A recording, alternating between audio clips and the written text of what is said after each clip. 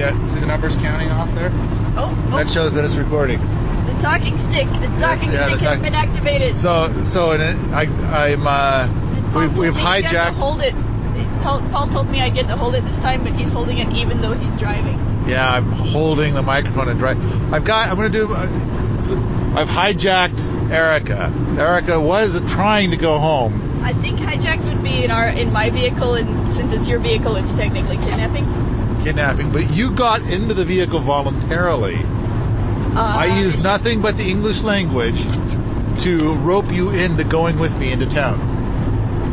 This is true, but doesn't necessarily invalidate the charge of kidnapping in some situations. Your argument's so weak. Yes, but I'm gonna back it up with an Ernie. So we gotta. I'm bigger than Ernie. This is technically true, but I think and he's crippled. It strengthens my argument, which means he has an 11-foot reach. But yeah, that's true. He does have those crutches to beat somebody with. But we are further than 11 feet from Washington at the moment. Anyway, this might make a nice little lead into any of our podcast. Well, the key is that it's like we need to wrap up on what all we did. In the second part of the rocket mass heater stuff, and we're out of time, and so this is the only opportunity that we have to squeeze in a podcast. So I'm going to hand the microphone thing over to you. You got to make sure that the numbers keep counting off. That's like the only trick with this. So now there you are. You are now in control of this podcast, and it's still counting. Okay. Excellent. So you arrived a day late.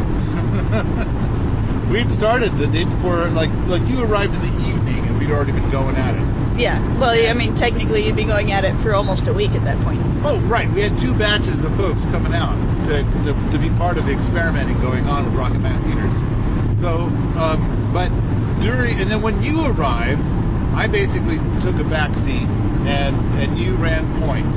And the projects... It seems like, there was a lot done with a shippable core. You and my brother Tim worked a lot on pouring and mixing goo and exploring different kinds of goo to put into the shippable core. There was that kind of thing. Then there was also stuff with the rocket mass heater in the auditorium, and then there was a bunch of cob-based stuff going on with the tipi. Yep. I think nothing at all was done in the office. And there was something that happened before I got there. Do you want to talk about that before I get into what I saw? Wait, what do you have in mind? Because we just recorded a podcast about the 4 days, the first 4 days, because there's 2 4-day chunks. Okay, so that one, at the end of the first 4-day chunk, we recorded a podcast, and that's out now. Okay, but did it cover the day that they spent, the day that I was driving, when they were putting all that heat into the TV? No, that was new. So then, but it was basically that was started, I think. But yeah, when you arrived, there was a lot of work being done in putting lots and lots of heat into the teepee because the mass was frozen for the rocket mass heater. The mass was like really frozen, like block of ice, like Earth was hard as iron. That song, like that. Okay, so they had a rocket. They had a pocket rocket going, the rocket mass heater going, and Tim had some kind of propane heater, blazing in there. Yep. And there was lots and lots of activity up there that day. Which I want to make sure gets mentioned because it makes what happened the next day where everything started working. Like, if it just was like I showed up and everything started working, that's mysterious and flattering. But the fact that they put a ton of heat into that bench and melted more than half of it so that it wasn't solid frozen when we started trying to get the heater to actually power itself was a big factor. So that I got here, there was lots of exciting projects all wanting my attention at the same time. Tim was going great guns on his really solid mold. He's got definitely a lot more chops than I do for mold making, even though I have lots more chops than I used to. I gotta tell my father-in-law I want him to teach me welding because I'm jealous now. But so he had... It's pretty easy to do. He had, I would say, he'd ordered parts and he'd gotten I don't know, 80 or 90% of the mold done by the time I showed up, and then we looked over the parts that still needed to be done that are kind of the more fiddly holes and things. How do you get that part to fit without getting stuck when you take things apart? We checked in on that. I give my brother Tim a list of like 150 things to do, and number 7 on the list, and they're in priority order. Number 7 on the list is weld up this mold, and so of course the thing that he does first is weld up the mold because welding takes priority. You know, I'll weld it up, yeah. Well, but if it involves welding, that's what he wants to do. So when you arrived, it was all pretty much built. Yeah, no, and he had done a lot of nice things so that it came apart, and we caught a couple of things. We didn't catch one thing, so there's one part that got cast into the mold and had to be cut out, and so there's like the second, but this mold is going to work again. We're going to change that one part, and that's about it. Yeah. All right, let's pick one. Let's start in chronological order. The highest priority is getting everything working up at the teepee. Yeah, and so after checking in with Tim, and as soon as the teepee crew got back from a mail run, we went up to the teepee. We started just by looking at what had happened since it got fired. The pocket rockets sitting on the teepee bench had actually fired hot enough to change the color of some of the clay and like ceramic harden it a little bit. Like it made little red spots that were still there the next day, as far as like where the brown clay had baked until it started turning a sort of a pinkish brick red kind of thing. So that was really hot, and that put a lot of heat into the bench thanks to it being really hot. And yeah, there at that point the bench wasn't warm the next day. It was cool or neutral to the touch, but it wasn't frozen, and at least in the parts closest to the heat. There were kind of 2 big jobs that needed to happen, and we're trying to decide what order to do them. One is getting the bench thawed and the stove working, and the other was getting more cob on the bench to finish out the heat capture detailing of the back of the bench. And so I decided... Go ahead. One of the things we decided to just ditch. We're going to skip it for now, and Emily and Tony can finish it in their own time, and that is the finish layers of cob. We got rough cob in place, so now they've moved into the teepee. They're up there now. Yeah. But, okay, go ahead. They actually stripped the sheets off of their bed in the big house this morning. So, like, not only are they sleeping up there, they're, like, moving up there. So I really felt like the getting the mass dry so it would not freeze again was much more critical than finishing out the details that would make it a better heat sink, because a frozen mass, well, it's a really good heat sink, it's not one that's ever going to get warm. And we want a warm heat sink, so we need it to be dry. So we're continue to focus on getting it dry. We started by shortening the path for the firebox, just so I could see if the firebox itself was working. Remember, this is a core that they made. It's actually their first shippable core that they made in your cob style. And Cobbish style with bits and pieces of other things in there. And I'd seen pictures, but I hadn't seen inside it. So it's like if they missed the gap, if they calculated the gap off the rim instead of the heat riser or bottom of the barrel or whatever, there's all kinds of things that could be wrong in there. But if I can get it to work right, then I can reassure myself that a lot of those things are fine. Okay. So we stripped the flow back to the first clean out, the one that comes right out behind the core.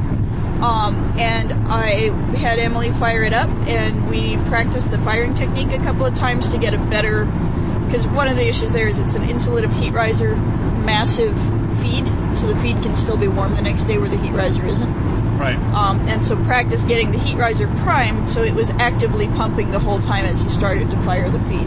Oh, and that's another thing, is I showed you my technique for priming the pump. You are the second person I've seen stick everything in first and then light it, which usually leads to the kindling burning a little higher up than I like.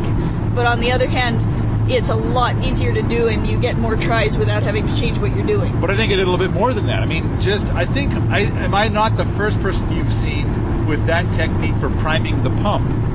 In terms of put the paper in first, then light the paper. So there is no fire that happens in the feed until after the pump is primed, which is pretty nice. Yeah. So we practiced that sort of lighting technique, kind of the nuances of how do you start a cold pump? And these super insulative heat risers with a brick feed on them give you a little bit of a disadvantage because your pump is always cold, even though your backdraft chimney, the feed may be a little bit warm. Right. So if you can start one of these, which is sort of like a cold start every time, you can have no problem if your heat riser and your feed are the same material. So we took a look at their core and got it fired up through a very short path, like as if we'd thrown a bypass on one of the bypass systems. Right. And it did have some initial smoke, which I think again is some of that starch that's in these insulative heat risers. I almost want to spend the extra to get one that they burned out in their kiln, just so we can see how those work without the starch fluffing in there every so often as we reach a new temperature. It wasn't green smoke, was it? It was not green. It was black initially, and then as it stabilized with the fire at that same temperature, the black cleared up. It was completely clear. I spent a large part of that day smelling the smoke periodically to see what was still left in it, which may have explained part of my fatigue the next day. It had a little bit of that kind of plasticky turpentine smell and a little bit of that sour vinegar smell that you get that are some of the longer chain things in the wood smoke that's harder to break down. So it wasn't all the way to steam and CO2 at that point, but it was awful close. And as we went on through the day, it got to where it had almost no odor at all. So the core was working. Okay. That was what we were able to establish with that. Then we went to put a chimney from the next clean out, so the bench runs in a crescent, and then there's a double back for the end away from the heat source is the wide end with the bed. And so it goes like in a C, and then it makes another little hook like one of those weird French C's kind of. You know, before moving on to the next part, I want to speculate a little bit about the smoke that you were smelling. I want to speculate that it was not the riser. I think that fire has been put into that one so much because we burned it for probably 8 to 10 hours at the shop before it went up on the hill. So I kind of feel like everything that part's burned out really good. If there's going to be anything, I think that it's going to be the new shortcut that you just added in. So you've got a very short run from the manifold to your new riser that's just outside the duct, and that's going to be stuff. It's going to be material that is galvanized. Plus, on top of that, there's also inside the manifold that's using clay, perlite, and wool. So it could have been wool. It could have been the tar on the pipes from the previous bad burns that was now getting burned off because it's pipes. The downstream pipes are hotter. And I also want to speculate the clay. I think that our clay is coming out of the ground. It's not going to be a flawless clay. I think that there could be a little bit of organic content. You bet. A little bit of organic matter possibly in the clay. It seemed really dense to me in a way that was consistent with what I'd seen from the soot on the starch before. But yeah, I'll be happy to go to sort of generic organic matter responding to more heat. Yeah. So these are the things. I think that the riser is probably pretty clean now. Okay, that's wonderful because that'll shorten their frustration path.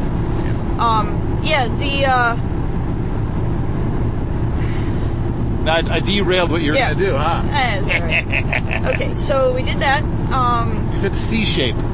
So the bench is like a C shape, and if the top of the C is where the rocket combustion part is, the bottom of the C is where the first clean out's right behind the barrel, second clean out's like at the bottom of the C, and then there's this sort of little wiggle where it goes back down and back to make 3 runs in the bed part. And so the third outlet. The bottom part of the C is fat. The bottom part of the C is all fat. Because there's a bed there. Almost like a G. And so we still figured the bottom part of the bed, the back of it was a part that hadn't really gotten heated up yet because you can't really put a pocket rocket there because there's a tipi there. And so we routed it to, as if it had just been a simple C, we routed the exhaust out that second clean out and just sort of cut off the back loop on that bench. Okay. And while we were doing that, we noticed that the existing, they put a chimney up, stringing it like kind of parallel to the poles of the teepee and out the top. And it was upside down, the orientation where it drools condensation down, and they were not liking that very much, and then we realized they would like it even less once there was a bed underneath it. And I spit upon you as you sleep. Just in case they kept the vertical chimney and you ended up with it in pictures, not having one that was upside down and covered in brown drool seemed like it would be better for the pictures. Also, I mean, that's one of those things, if you put a chimney on something, there's plenty of people that know what a chimney's supposed to look at, and if you're going to have them look at something weird, doing the part they know correctly is a big factor in terms of just anybody's trust for what you're telling them. So we did the chimney as right as we could with the parts available. We used black stovepipe coming down from the roof so that if you wanted to, you'd make the whole thing single wall black stovepipe pretty easily. And you realize I bought the black stovepipe to be used for the first 5 feet inside the mass. Yes. Because the black stovepipe does better with the higher temperatures than anything galvanized. Yes. And anytime we see smoke, I don't like ever seeing that green smoke. Yes. That green smoke is utterly and completely unacceptable to me, and I want to get that. I want to never see it again. And I should have spec'd stovepipe tees for that purpose, because that would be first clean out after each of these manifolds. We kind of ignored everything that you spec'd, and so next time send us a list rather than lovely. The drawings you sent were beautiful. The drawings were they had questions on them, and I was supposed to get answers to the questions, but rather than looking at my drawings again and being like, oh, I should call them and ask these questions now that they haven't answered for a month and a half, I was like, well, I know that they're an important client, so I'm going to watch really closely for emails from them while I handle these 3 other clients. So sorry about that. That was I think we had a lot of stuff that could have been done better. A lot of communication breakdown, but everything worked out rather well anyway. Yeah. But all right. Stovepipe, drooly pipes. So we reversed the drooly stovepipe so that it won't drool on the bed. And we hooked it up to the... Oh wait, this will be Tony. Tony will say, huzzah! Awesome! That's what he says. Cool. And Emily's like, smile. Yeah, she smiles quietly. She's got a great smile though. Okay, so we hooked it up that way, and I think I carefully capped and sort of tilted down the first clean-out's chimney so that we did a gradual transition to it going out the tall chimney, and it worked pretty well, and it continued to draw, the stove continued to draw with that chimney in place, even though it was fairly cool at that point. It wasn't a hot vertical chimney. And so we're starting to get enough heat through the bench that it's not forming cold traps and just taking a little bit of drag off of it while it's still drying out that bench. So that also boosted my confidence in that core. That seems okay. If that can push through that much while it's still wet, then probably be able to hook it up to the whole thing eventually. I think we still haven't hooked it up to the whole thing yet, but we did set up pocket rockets again, and we set up the propane heater on the back part, the part that's currently this sort of spare run in the back of the bed, just trying to get it all thawed out. And so now that was your first day. So that was our first day. And now we came back down, and you said it sounded boring, and we must have done something else. And all of the people involved were like, we didn't sit down once. It was pretty much full on moving things around and figuring out how to hook things to things, whatever. Well, now, one of the things that I was suggesting is that when they put the fire into the rocket mass heater, that rather than feeding in the wood that you normally feed in, which is usually about wrist size, I was saying, make it kindling size. So make it finger size. Yeah. And then, because that'll burn hotter and faster, and you'll have to reload it over and over and over again, but hotter. Yeah. It'll be hotter, and so then it'll be more likely to dry the bench out. Yeah, you can do that. One caveat is that the kindling burns down to coals, and then the coals have a certain amount of time they need to burn. Yeah. And you can fill it too full where it fills up with coals and actually fills the burn tunnel with coals, and then it chokes, and then that's frustrating. Yeah. It does help that you have sticks handy and you can poke a hole in it with a stick that lets the air through the coals. That's a good technique to know about. If that happens to you, it's not the end of the world, but it can sure feel that way when you're not sure what to do. So, getting dry wood. They were starting to get the importance of dry wood. They did actually build an improvised woodshed up there one of the days that I was helping Tim. Oh yeah, we spent a half an hour arguing about what kind of woodshed to build. And in which time I think was about as much time as they spent on the woodshed they put up. And it's that's one of the things I'm probably going to post on Fermi soon is I want a design competition for woodsheds you can build in under an hour. Because I think that's a big stopping point. People are like, I know I need a woodshed, but I don't have time, or I can't buy the lumber, or whatever. Yeah. And so I'm going to put this wood under a tarp to show that I know I need a woodshed and make sure it stays exactly as damp as it is now. And it's just like, that's not a woodshed, dude. Right. That's a wood. We're running out of time. Okay.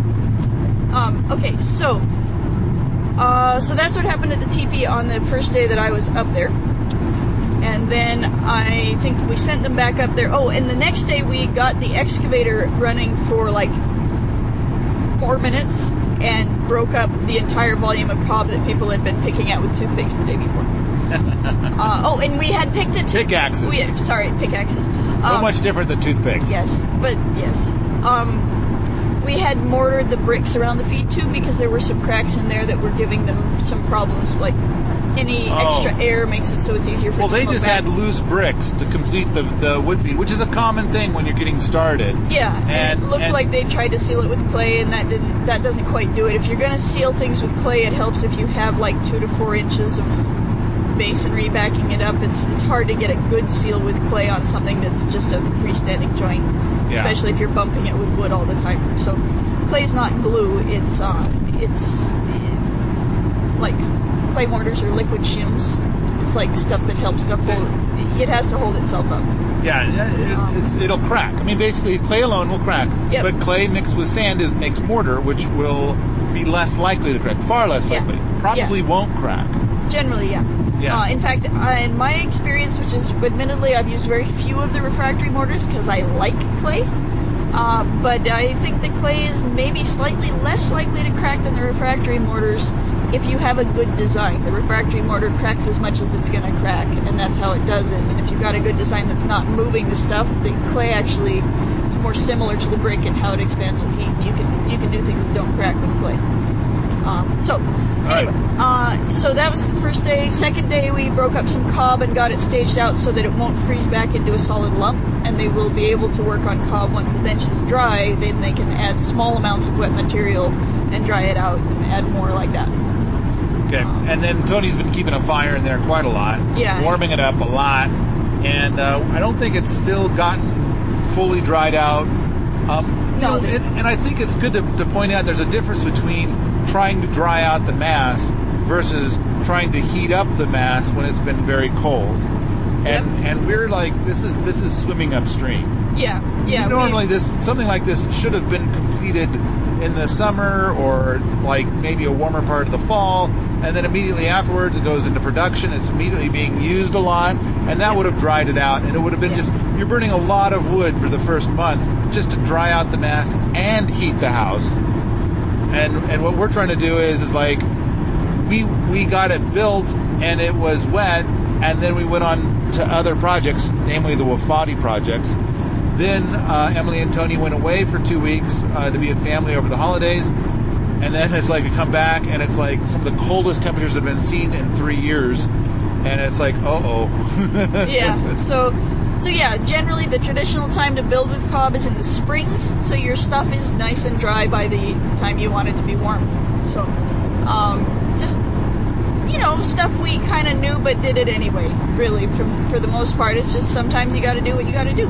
So priority shifted. It's the family that's living in the Wapati has shelter, and so do Emily and Tony, and I think Tony moved up there. It was that second night that I got here. It was that night. He's like, okay, it will run. I can run it. I'm going to run it till 2 a.m. Right.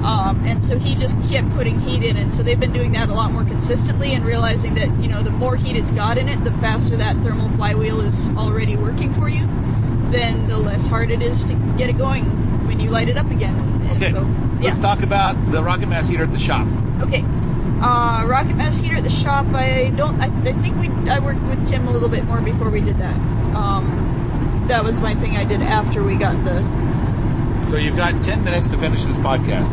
Okay. Rocket mass heater at the shop was 43 inches tall heat riser because it was mismeasured. It was measured outside instead of inside the heat riser. And so it was too short. And combined with a number of other problems which we have discussed previously, that was a problem.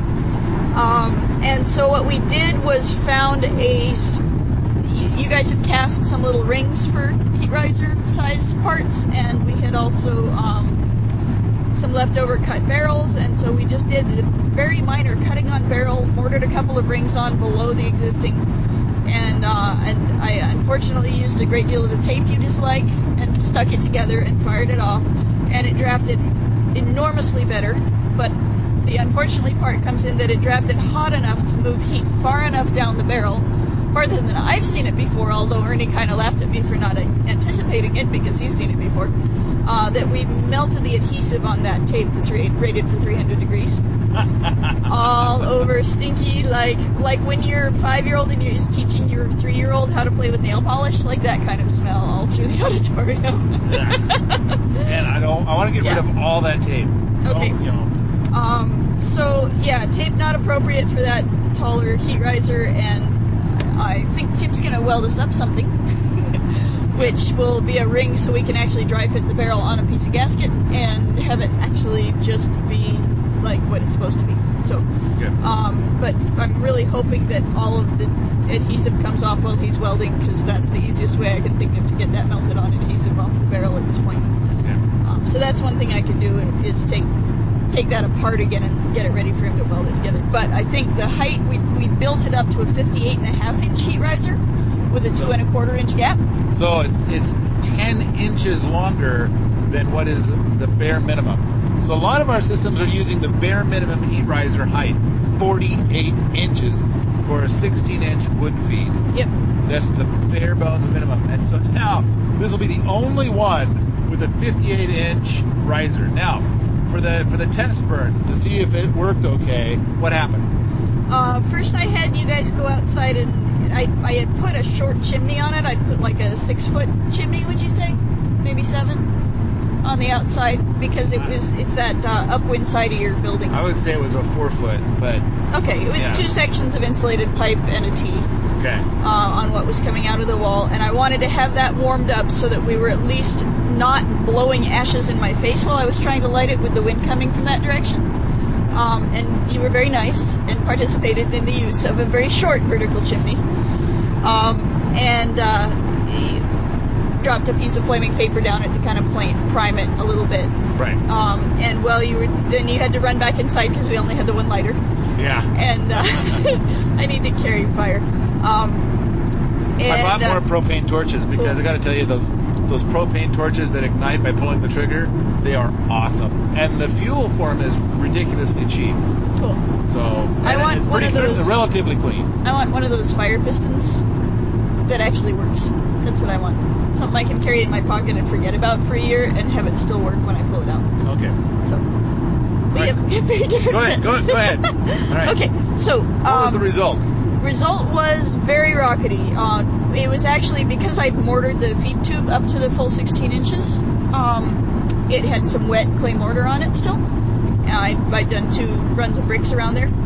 And, and we'd also stuck, because we were afraid the barrel might be losing too much heat before it hit the bench, like that might be part of why the bench wasn't heating up, I had just wrapped a sheet of insulation around it with some metal around that to just see if we didn't lose quite so much heat from the barrel, if that made the bench warmer. As it happened, we didn't run the fire long enough to see what was going on because we started smelling the tape melting. Right. So when we lit it off, I actually had trouble lighting it because I would light a piece of tissue paper on fire and then it would roll down the burn tunnel like a tumbleweed and I couldn't put the kindling on it. And why did it roll? Because it was drawing really hard. The rocketiness was already rockety. It was like I put one piece under there to prime the heat riser, and then by the time I was starting to try to get the kindling lit, little pieces of paper would roll back down there and continue to prime the heat riser and not stay to be lighting my kindling. So it took me a couple of tries because it had that much draft. It was working that good. Yeah. So actually your method where you're priming, where your paper is on top of the stack, so it's kind of more like the standard fire where your paper is underneath the kindling for a right side up fire.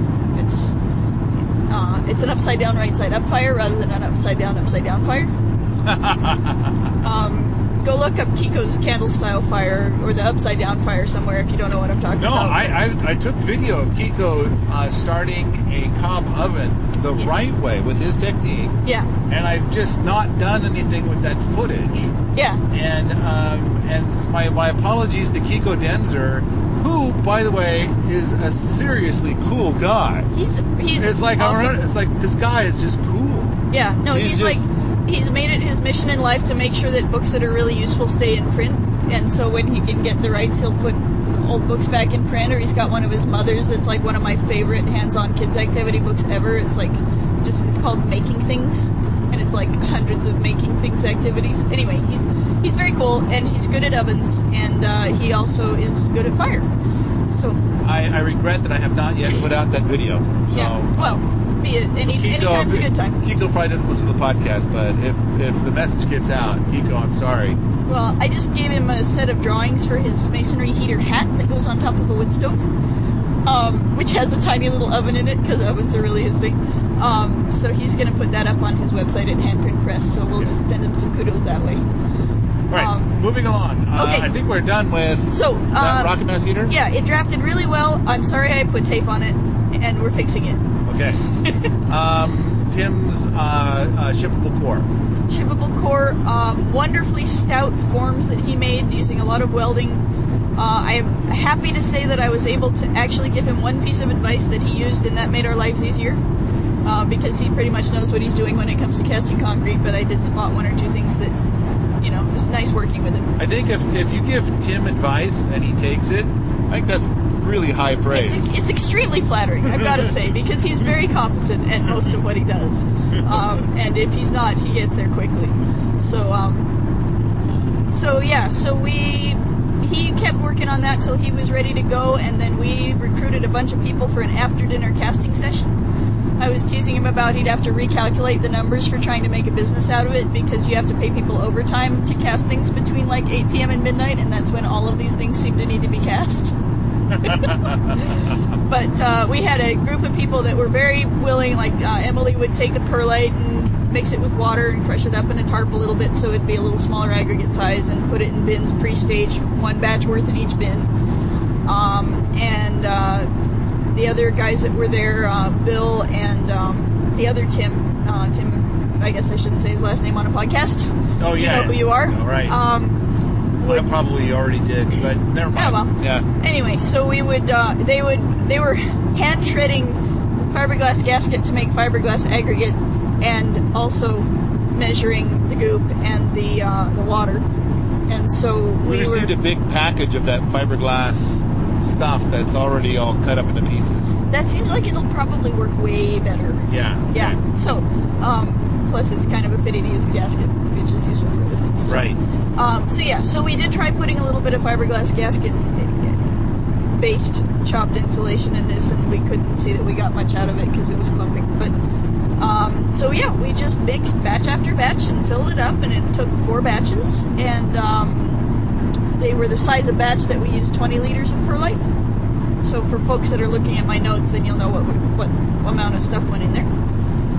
I think a good thing is that we have now announced the Innovators event in September of 2014, which, kind of came about from the idea that when you and Ernie come out here, and we don't even have a workshop going on, but there's a bunch of people who also come out to kind of be your minions while you're here, be your lab rats, then it's kind of like, now you guys can innovate faster because you've got a bunch of people helping you move things forward. Yeah, well, and the fact that you give us toys to play with while we're doing that is also a huge help.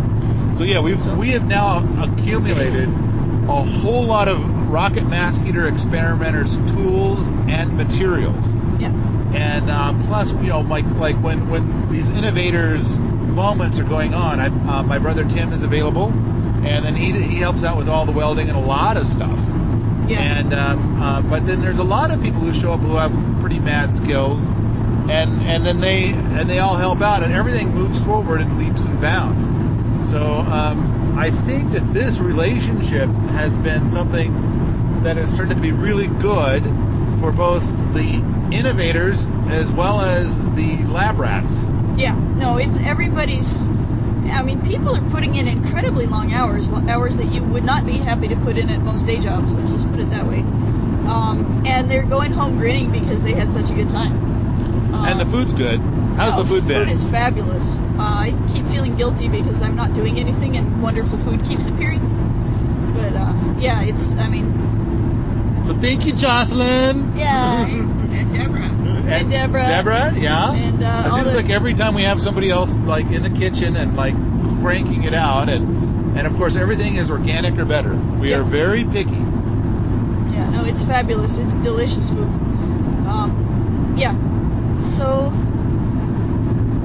So we just did and started at 8:30 or so after dinner and poured until I think about midnight. And then a couple of us stayed a little longer and worked on the shop auditorium heater that we just told you about. And then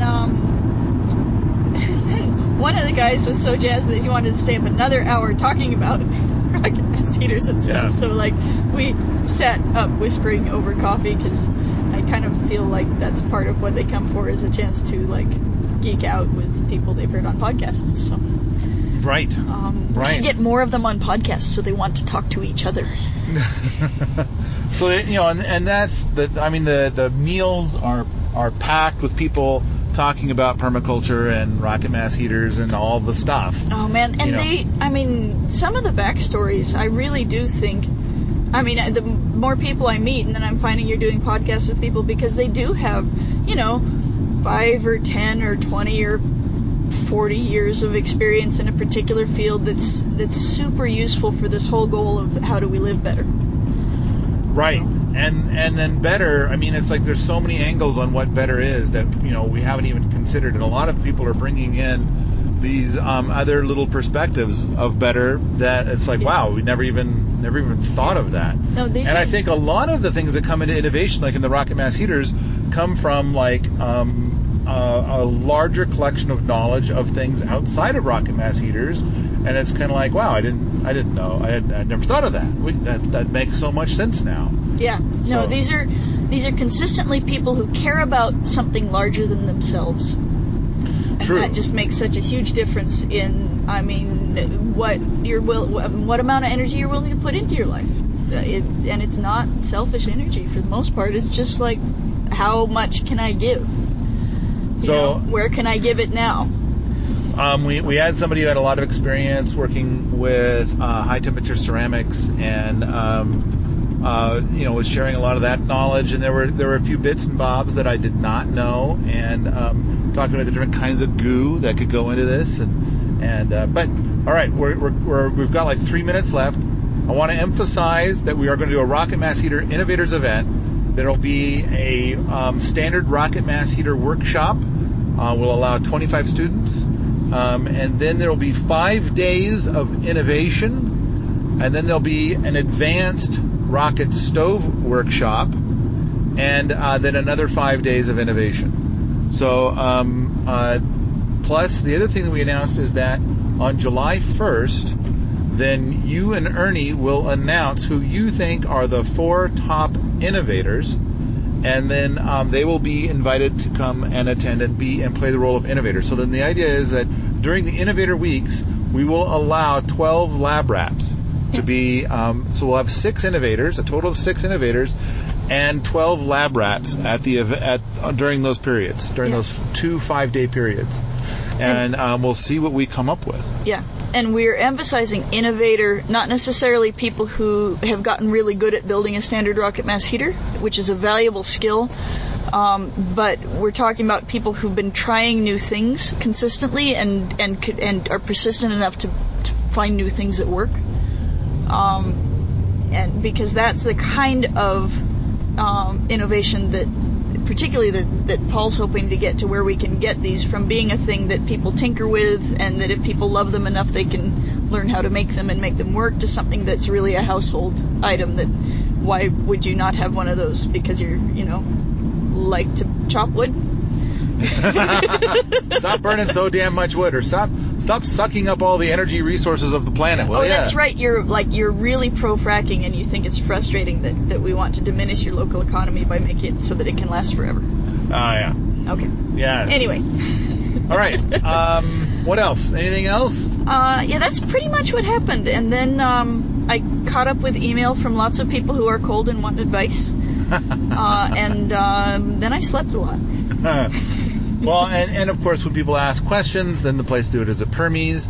And then don't forget the 48-hour rule. If you ask a question at Permies.com and you don't receive an excellent answer within 48 hours, post out of the tinkering forum and invoke the 48-hour rule. And I think we've been very good at getting those questions answered. Yeah. I also pay a little bit more attention to my private moosages. What are they? Purple moosages? Purple moosages. Since I'm the moderator on the Rocket Stove forums, I'm one of the moderators. You can purple moosage me directly, and especially if it's the answer you want is something you think I'd be able to answer, and I'll respond, as soon as I can. Okay. So yeah, either way, you just let somebody know that it's been 48 hours. We've even responded where people got like 5 responses from people that are good, and they're like, I want a response from this person. Are they available? Right, that's a little bit of a stretch, but if you haven't gotten any responses, you haven't got a response that directly addresses your question, then we'll get somebody on it who knows what they're talking about. And that's why we asked folks to post to the tinkering forum and invoke the 48-hour rule, because what we'll do is if it's a rocket mass heater question or a rocket stove question, then we'll the staff will make sure to contact you and Ernie, to draw your attention to it. Yeah. But then it's also plausible that other people will go and pay attention to it also, who also have we've got some people out there that are not you and Ernie that have amazing knowledge in this space and are doing amazing innovations. Yeah, no, 2 of the sort of founding researchers, I would say, are regularly participating on the Permies forums too. Oh, yeah. Donkey's out there. I see him. Donkey and Ernie are kind of contemporaries, and then Peter Vandenberg came in a little later, but he's very good. He's also got some masonry heater experience, and he's been putting a lot of cool tricks together. He's got cool toys where he can measure this clean thing, but I use my nose to measure because he's smart. And Matt Walker has been out there a lot. Yeah, and he's doing some amazing... Yeah, I think he was the first one to get his hands on some of that ceramic glass. Like, he found some on eBay and made rocket mass heaters where you could see the fire from the side.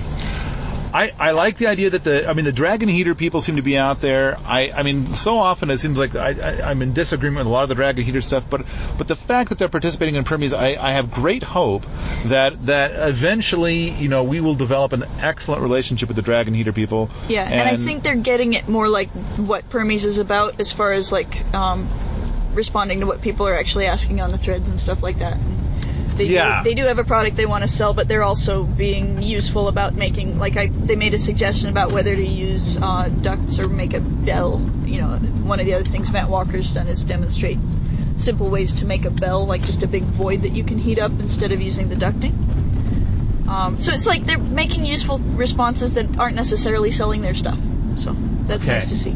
It's time. If you like this sort of thing, come on out to the forums at Permies.com, where we talk about rocket mass heaters, homesteading, and permaculture all the time.